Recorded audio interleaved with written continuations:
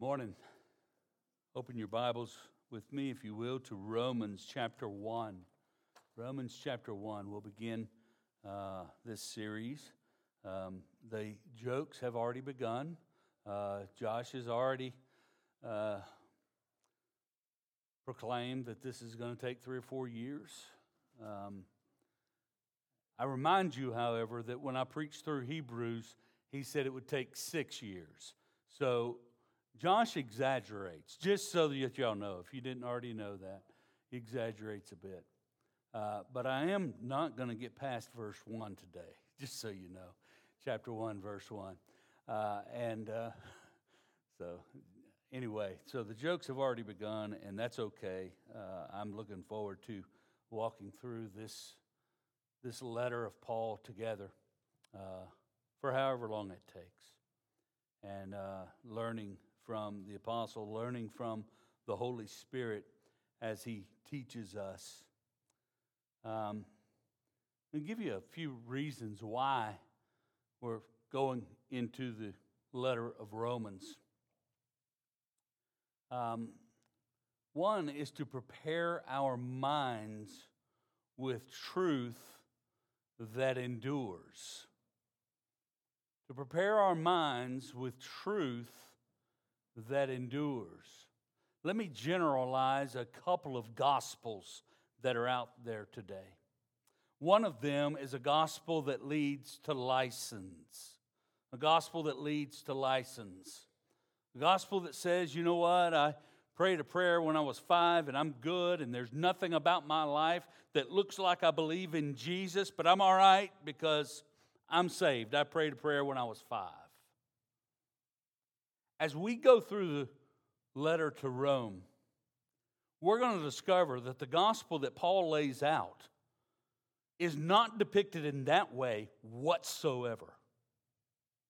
As you can go do whatever you want. You can live a life of fruitlessness and still go to heaven.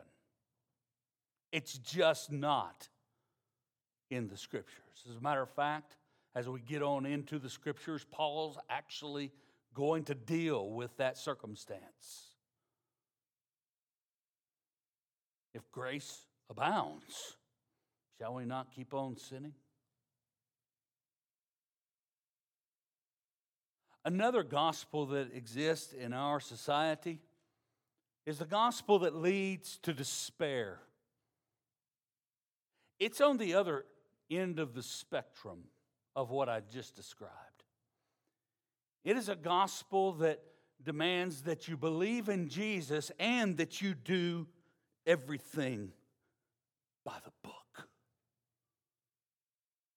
It brings to bear works as a means of salvation, whereas works are evidence that salvation has happened. I say it's a gospel that leads to despair because those of you who have been in the history class, Reformation history class, it's basically been a thing on Martin Luther. It's moved from that, but Luther was in great despair. Man, he was trying to achieve godliness and trying to please God with the things that he did.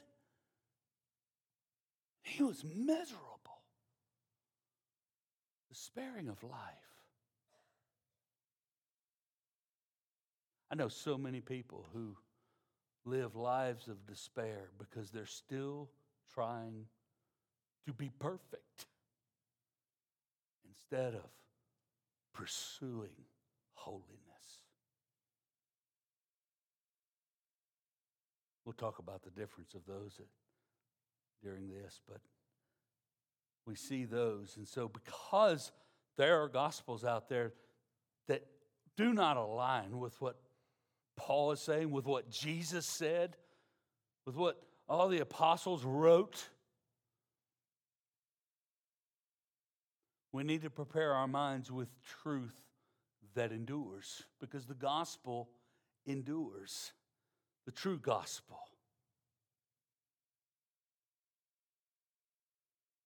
I want to challenge our thinking regarding the gospel and the ensuing life of a believer.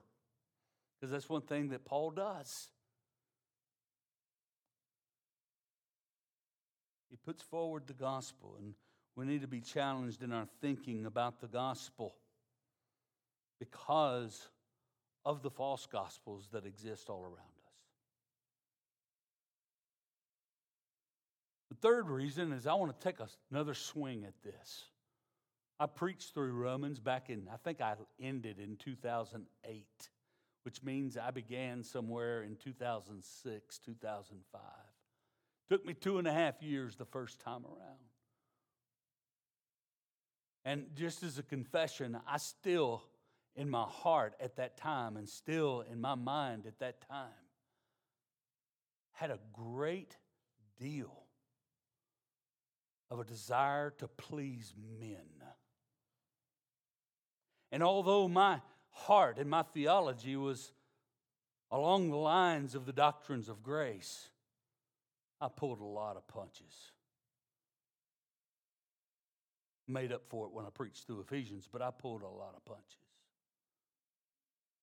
going through Romans. I want to be true to the Word and true to my own heart. Because I no longer love the applause of men, but I love the applause of heaven. And He's well pleased in the preaching of the Word of God. So, I wanted to throw that part in. As we get going, we're going to discover that Romans is a powerful word written by the Apostle Paul. More specifically, written by the Holy Spirit. And through the years, it has had a profound effect on lives. It's had a profound effect on Western Christianity. In 386 AD, a young man named Aurelius Augustine was born in North Africa, was swallowed up by a particular philosophy called Manichaeism. If you want to know what Manichaeism is, it's a blend of Christianity, Gnosticism, and paganism. And he lived out the paganism part. Lust overwhelmed him. He made his way to Rome and there heard a bishop, the Bishop of Milan, by the name of Ambrose, preaching. And what he was preaching is he was preaching through Genesis. And as he was preaching through Genesis, just so you know, Augustine was there to hear how he presented rather than what he presented. In other words, Augustine was a sophist. He was a philosopher that was more concerned about the form rather than the content. And so he wanted to know how Ambrose delivered because he was the orator of the day. But as he sat listening to Ambrose, the message began to sink in. And he began to become convicted. And he ended up with a friend of his in a garden. And they were talking about these messages, and he was just crushed because of his sin. And he didn't know what to do. And he just cried out to the Lord. His book, Confessions, I commend it to you, by Augustine, says that he fell face first under a fig tree and wept and cried out to God. And as he was doing that, he heard children singing. And he said, I don't know if it was the voice of a child or what, but they were singing, "Take up and read. Take up and read." And he sensed that it was the Lord telling him to read the Scriptures. So he went back to where his friend was in the garden, and he took up the letters of Paul.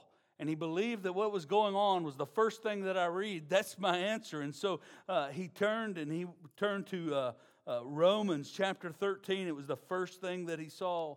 In Romans chapter 13, verse 13, It says, let us walk properly as in the daytime, not in orgies and drunkenness, not in sexual immorality and sensuality, not in quarreling and jealousy, but put on the Lord Jesus Christ and make no provision for the flesh to gratify its desires.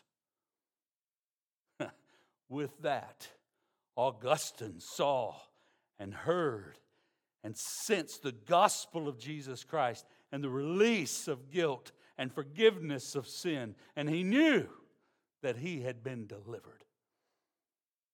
And thus, born again was the man who would set the course for Western Christianity with his doctrines. His doctrines influenced many, such as Martin Luther, John Calvin, and the likes. Some 1,100 years after Augustine had read those words out of Romans 13, an Augustinian monk by the name of Martin Luther would take up Romans in the midst of his despair, despairing of life, despairing of ever being pleasing to God, or ever feeling a sense where he did not bear guilt. And he took it up and he read, the righteous shall live by faith. And suddenly everything he understood. I've been trying to live by what I do. And instead now, the just shall live by faith. It impacted him greatly, so much so that in 1517, he asked the church a few questions. Hey, you know what? I've been reading this Bible that you gave me. And there's some things that you say that don't line up with what it says.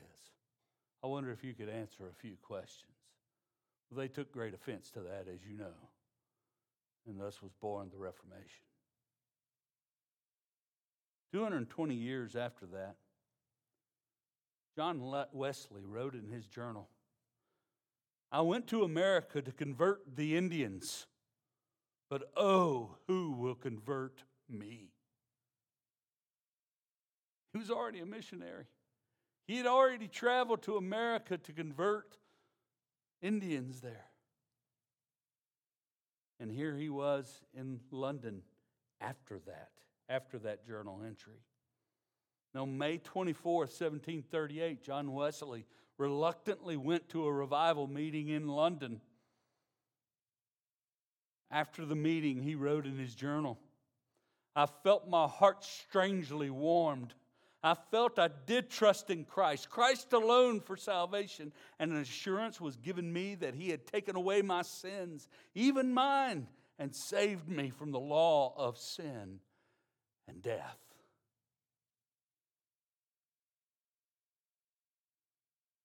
If you wonder what the content of that message was that he heard, the preacher that night read the preface of Martin Luther's commentary on Romans.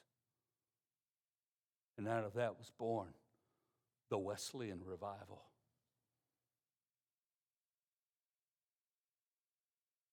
God has used remarkably the letter to the Romans throughout the history of Christianity. Today I want to introduce this one by you seeing that there's kind of a trail of Christian leaders that have been influenced by this book, and there's so many other stories. These are the most common ones. But by way of introduction, I want to call attention to the human author, Paul. He was converted from radical Judaism. He was radical in that he persecuted the church, he imprisoned, and even murdered those who called upon Christ. And Christ redeemed him on the road to Damascus. And there are three general themes in Paul's self-description here in verse 1 that I want to call attention to for just a few moments. I know this is one of those days where I need to get through this because we're eating Mexican food later, and we need to get back there because I'm sure there's some good. I know there is. I already kind of walked around. Not to mention, there hasn't been a time, although I have tried in the years that I've been here, to finish before noon so that the kitchen crew can be shocked that I finished early. We're going to take a swing at that today, okay?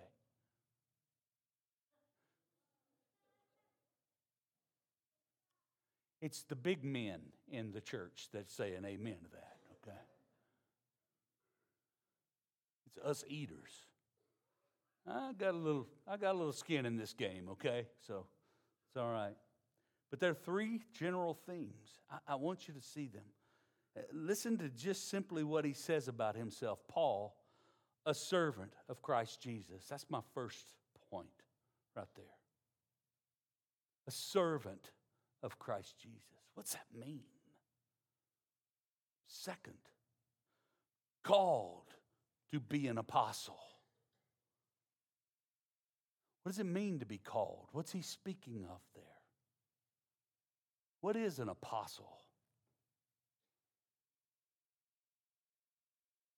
Lastly, set apart for the gospel of God. Here we find three general themes of the book of Romans, just right here. As a matter of fact, you could probably use those three things as an outline for the entire book. But let's just look at these for a moment and try to apply them to our own hearts and minds.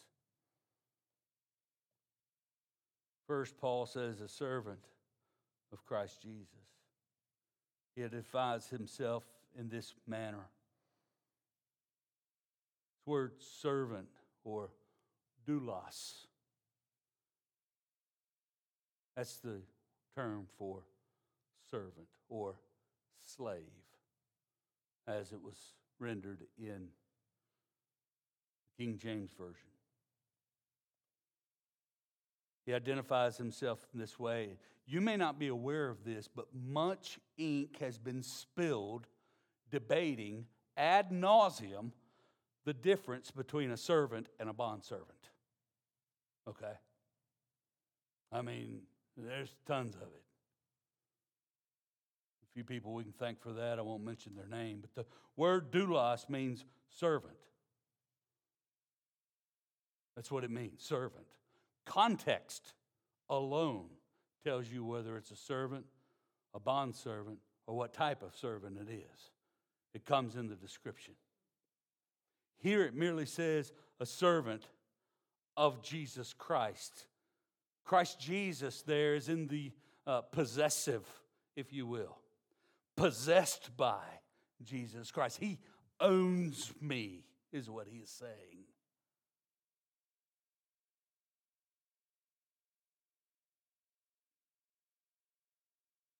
Let me simplify what Paul means as he describes himself as a servant. He is subject to the will of another and completely at his disposal.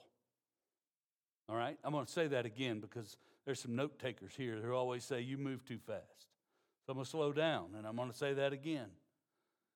Paul is subject to the will of another and completely at his disposal.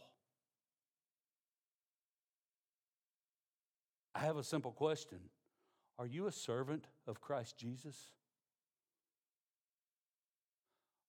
Are you subject to his will and no will of your own?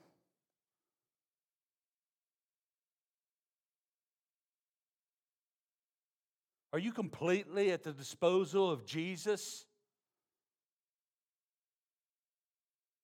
That's what Paul's challenging us to. I'm a servant of Christ Jesus. Another place he says, I have been crucified with Christ, and it is no longer I who live, but Christ lives in me.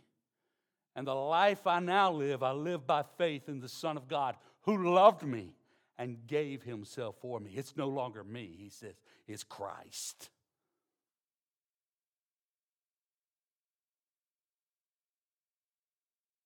He's subject to the will of another and completely at his disposal. Subject to Christ Jesus and completely at his disposal. Whatever you wish, Lord, that is what I will do. I'm your servant.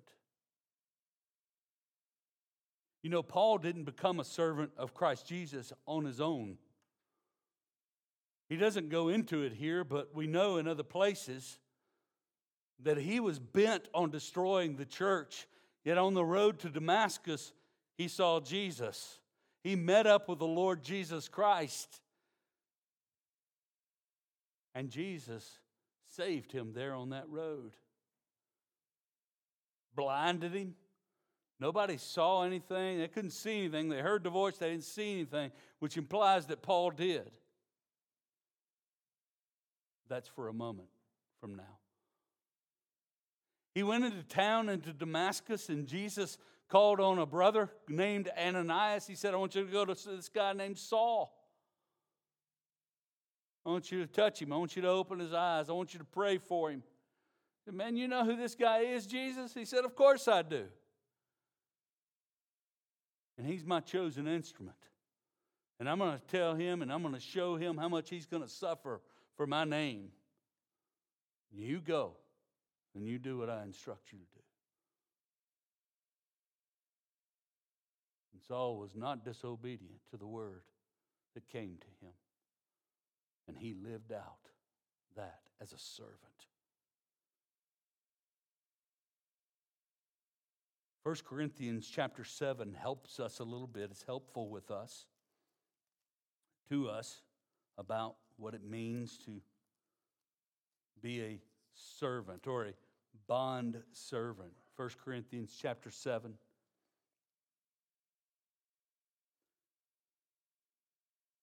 Verse 21, Paul writes, were you a bondservant when called?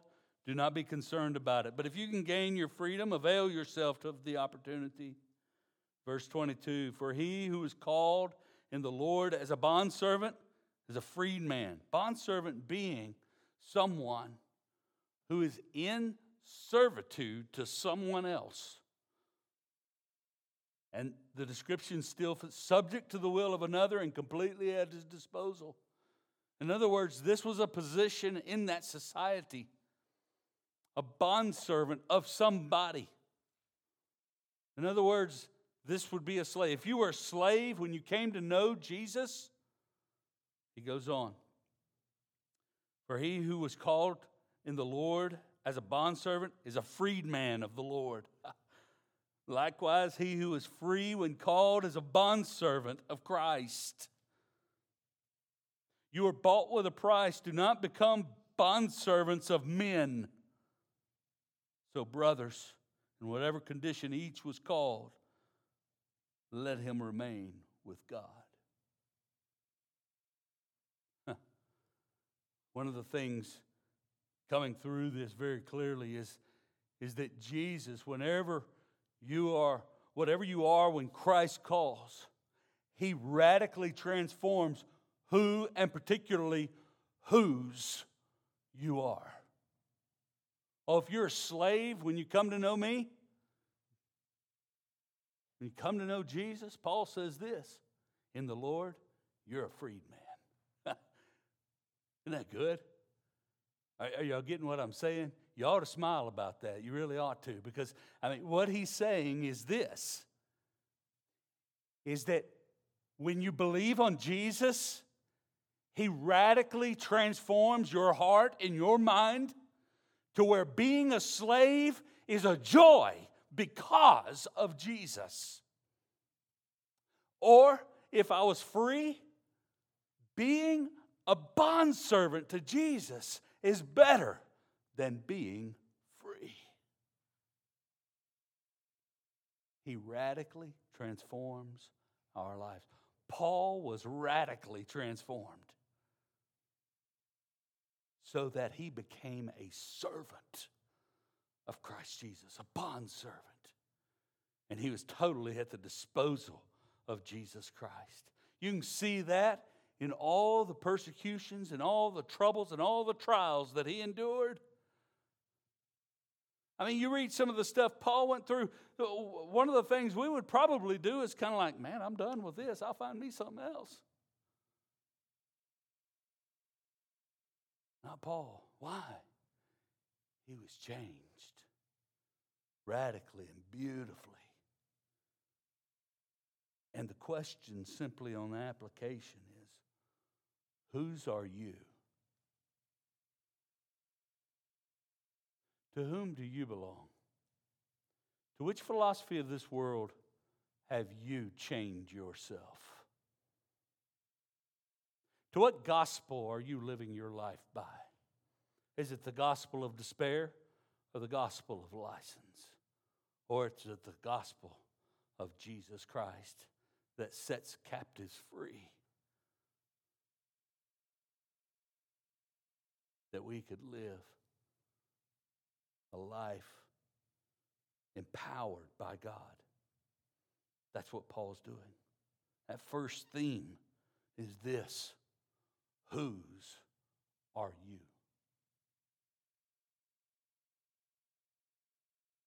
Don't say Jesus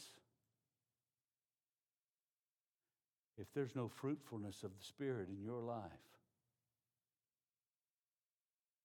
Don't say Jesus if the bent of your heart is not toward obedience in Him. A servant of Christ Jesus. That's what He called us to be servants. It's kind of like, well, that's for Paul. Oh, that's for all of us. And you hear what he said? If you're a bondservant when I call you, hey, guess what? You're a freedman in Christ. He radically changes us. Y'all have heard me use this illustration. People have told me throughout, when I ask them to write their testimony, you know what? I don't have this crazy testimony of being delivered from drugs or prostitution or anything like that. Really don't have a powerful testimony. What? What do you mean you don't have a powerful testimony? It tells me in Scripture that He delivered us from death to life. Folks, if that's not radical, I don't know what is. From being dead to living, that's radical. Yeah, you've been changed. And all of your life ought to reflect it too. All of the life of those who are in Christ, all of our lives as believers should reflect that we're servants. We're bound to His will, and we are at His disposal completely. Paul says, a servant of Christ Jesus, called to be an apostle. What he's doing there is he's establishing authority for his writing. He's saying, I'm an apostle. Now, this isn't a self-declaration. He's describing what he is. And he's describing what he is by means of who God is. Okay? And what God has done in him. A couple of things I want to point out. First of all, apostles no longer exist, regardless of what you hear on TBN. Okay? There are no more apostles. You say, well, the church down the street, their head guy, he calls himself an apostle. Well, stay away from him then, And let me tell you why. Because with the title apostle comes an authority that Paul had and the apostles had. But nobody else has. And what these guys do who take on this name apostle or this title apostle is they have something that they'll say. They'll say, God spoke to me in a dream last night and said that you should sign over your house to me.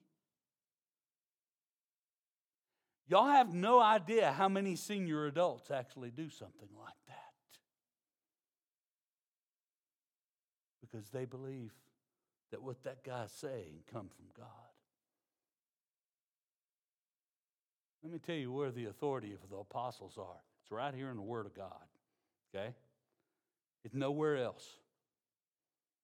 There's nothing to be added to what we have right here, absolutely nothing. What Paul wrote, it was Scripture. I was reading some commentator on Romans, and he was talking about how Paul had no idea he was writing Scripture. I just kind of disagree with that, because even Peter recognized that what Paul wrote was Scripture. Paul was being used in a very unique way as an apostle, namely as the one who would write so much of what we see today and know today to be Scripture. So Paul, when he's saying that, he's not taking something and saying something lightly. He is saying that he is an apostle. And he says, called to be an apostle. As an apostle, Paul was authoritative, just as all the other apostles were. But I want us to look at this word, called. Paul called to be an apostle. This word, kletos, is the Greek word. And in its verb form, it's an urgent invitation. It's a call to a particular thing. It's an invitation to something set apart. I know we're fixing to use that word for someone. It's an invitation that's not seen as optional, but called. Now, here's what I want you to know. That word there, called, is not a verb. It's an adjective. Paul is describing himself, not showing an action, but showing a description of what he is and who he is. He is describing himself as one who is officially invited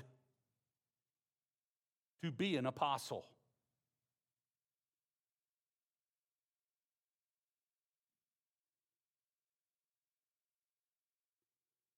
I want us to notice that in 1 Corinthians chapter 15, he deals with this a little bit about his apostleship and how he came to it. 1 Corinthians chapter 15. I turned to Romans 15, and it wasn't there. It's in 1 Corinthians 15. But here he's speaking forth the gospel.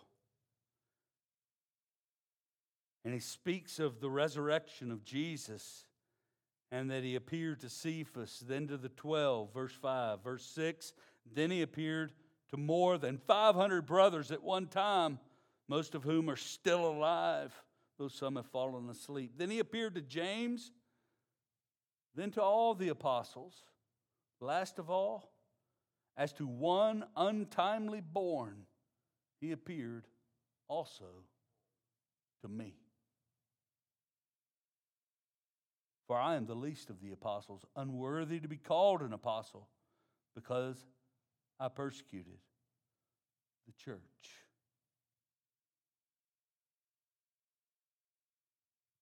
So he saw the Lord there on the road to Damascus. He heard the voice. Later on, when Paul was in Jerusalem, he said he was there in Jerusalem and he was praying at the temple, and the Lord Jesus appeared to him and he said, "You need to leave Jerusalem." You see, all these appearances are speaking of the qualification he had of being an apostle.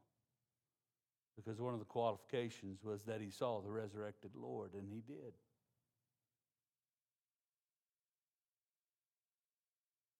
He said he was called. Last of all, as to one untimely born, he appeared to me. For I am the least of the apostles, unworthy to be called an apostle, because I persecuted the church. Listen to what he says in verse 10. But by the grace of God, I am what I am. And his grace toward me was not in vain. On the contrary, I worked harder than any of them, though it was not I, but the grace of God that is in with me. Whether then it was I or they, so we preach, and so you believed. Listen to what he said. By the grace of God, I am what I am. Not by the grace of God plus my decision, not by the grace of God, but plus my want and my desire to do this. By the grace of God and by the grace of God alone, I am what I am. And that is an apostle.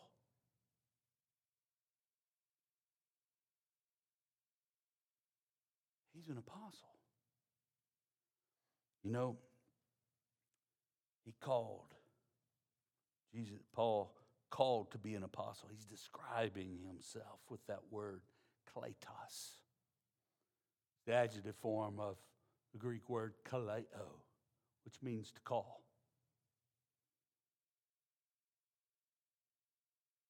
How does that apply to us? Because we can't be apostles. You're right, and I'm glad you understand that. Thank you very much. Nobody can be an apostle. Keep that in mind. Don't ever turn loose of that. Someone says, you know what? The Lord spoke to me in a dream, and then whatever comes out of their mouth after that doesn't line up with the Word of God. They're false. Stay away from them. Don't even listen to them.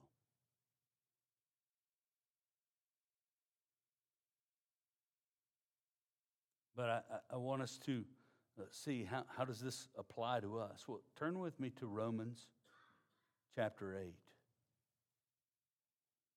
And let me just take a moment there. I am by no means going to, although I want to, I am by no means going to expound all of this right here, right now. But we know this verse, and we know that for those who love God, all things work together for good, for those who are called according to his purpose. We know that verse. We apply that verse to ourselves all the time. Okay? Let's not forget what it says in the previous verse. And he who searches hearts knows what is the mind of the Spirit, because the Spirit intercedes for the saints according to the will of God. And we know that for those who love God, according to what? The will of God. All things work together for good. What things? All things. Good things? Yes. Bad things? Yes. All of them. And then the next is an explanation of that. For those who are called according to his purpose. He has called us according to his purpose. According to, kata is the Greek word. It speaks of dominion. It speaks of one who is over another. He has called us according to his purpose. He has put us in a place under his authority and for his purpose. And just so you know, for those who are called according to those is being described by the adjective kletos, called according to his purpose. It's not the verb. It's the adjective. He's describing those for whom all things work together for good. It's those who are called, dominated, according to his purpose.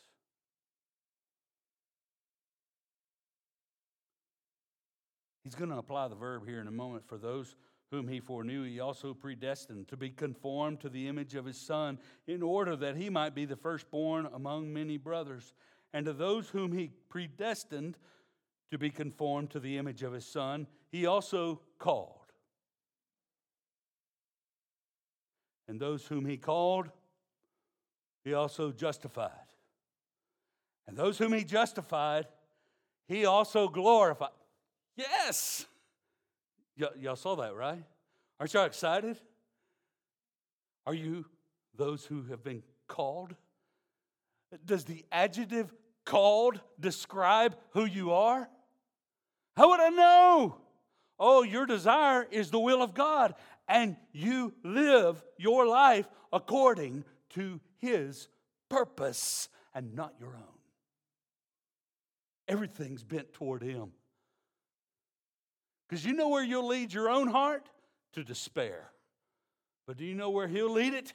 To rejoicing. That's what Isaiah said in the text I read earlier. That our hearts would rejoice. Paul, called as an apostle. Rick, called according to the purpose of God. And any of you who are in Christ can apply that to your name also. That's what we live for.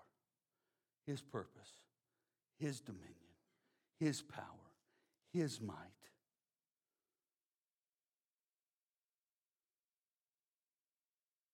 Lastly,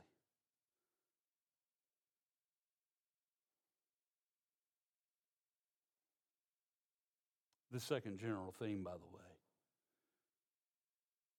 is we live for His purpose and not our own. That's what Paul committed himself to. He had a huge weight of responsibility on him as an apostle. We don't carry that. But we do carry the name child of God. And we represent our Father.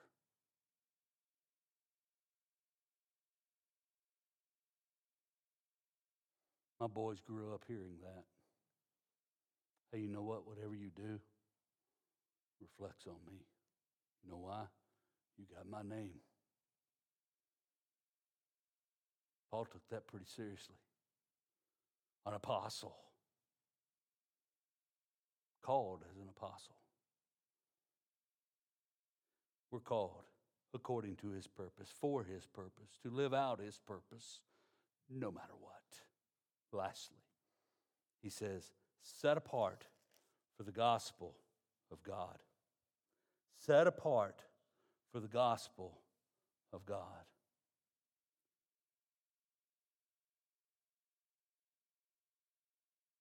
This word set apart is marking off boundaries, if you will. All right? I'm going to set you apart, and you have a purpose. And Jesus said the purpose is you're going to go and you're going to proclaim the gospel. And specifically, you're going to proclaim it to the Gentiles. And indeed, He did. Yes, wherever He went, He started off in the synagogue proclaiming Jesus Christ. But ultimately, wherever He was, He ended up having to go to the Gentiles. And He proclaimed the gospel to the Gentiles wherever He went. He was set apart for the gospel to proclaim it. He goes into, which I knew I wouldn't be able to do today, beginning in verse 2, describing that gospel and saying, what we want to do is to bring about the obedience of faith for the sake of His name among the nations, including you who are called to belong to Jesus Christ. There's that word again, called, adjective, describing those who belong to Jesus Christ by means of God's calling. Not their own calling, but God's calling. Paul was set apart for the gospel. Boundaries were marked off, if you will. Paul was to proclaim the gospel as a matter of appointment by Jesus. In Galatians chapter 1, verse 15, Paul writes there regarding his being set apart, his calling. Chapter 1, verse 15, he says this, but when He who had set me apart before I was born and who called me by His grace was pleased to reveal His Son to me in order that I might preach Him among the Gentiles. I did not immediately consult with anyone. I'm going to stop there because I just read the point. He who set me apart, that's Jesus, Paul did not see this setting apart as something that happened in conjunction with the road to Damascus. He wasn't set apart on the day when he was going there with letters giving him authority to imprison those who called upon Jesus. No, he understood the setting apart as that taking place before I was born.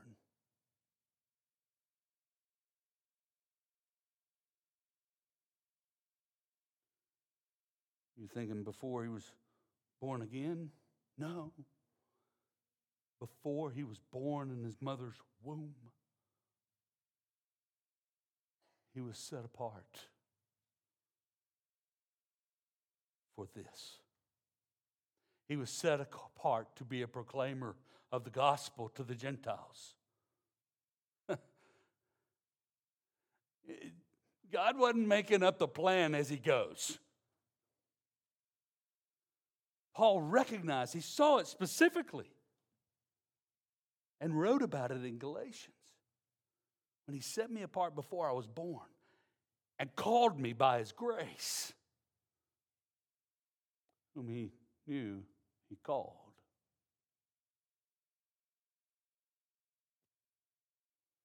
How does it apply to me? 2 Corinthians chapter 6.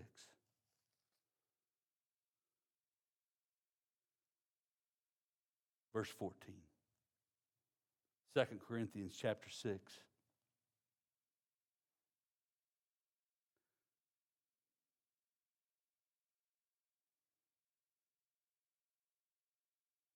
Do not be unequally yoked with unbelievers, for what partnership has righteousness with lawlessness?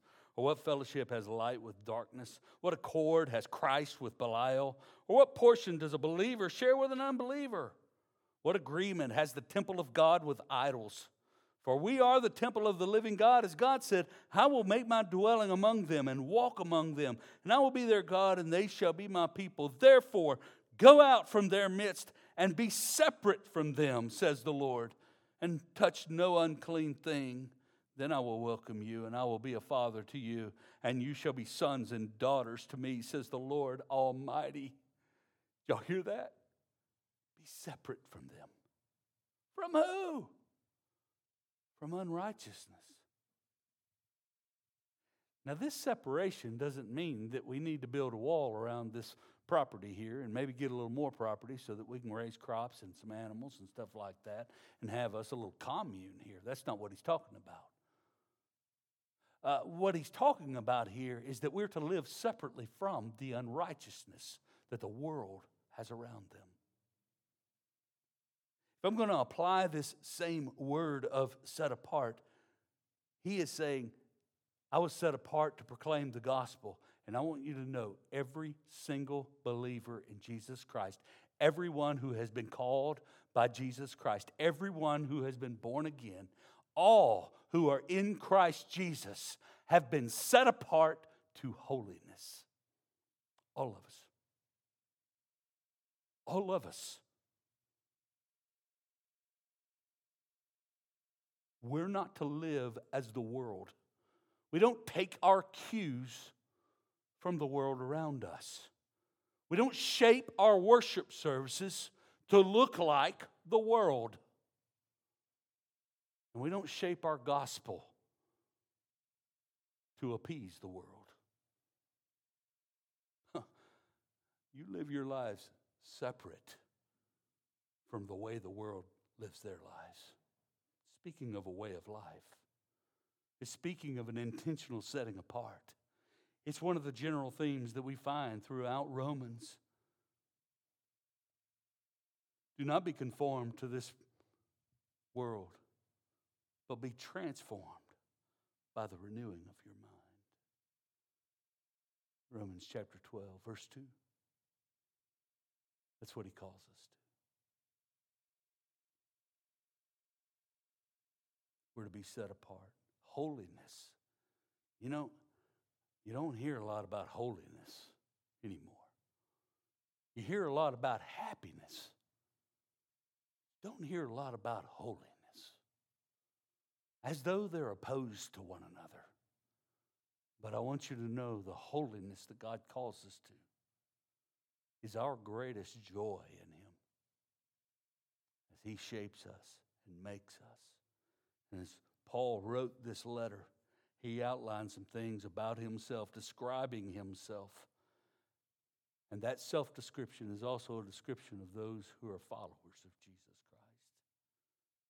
And so I encourage you, go and live as God has called us, according to the gospel of Jesus Christ, that we may walk in a way that is worthy of the gospel. Let's pray together. Father, we thank you, Lord, for your word. We thank you for the gospel, Lord. The gospel that comes to us by you, from you, revealed by you. And I pray, God, that we would live it and walk it and speak it. And Father, that it would be clear that we are your children and that you are our God. I pray, God, that you would help us, Lord, to make known this truth. And Father, that as we see people come to Christ, that we would be faithful to make disciples of them, to help them to see the word and to live it. We pray this in Jesus' name.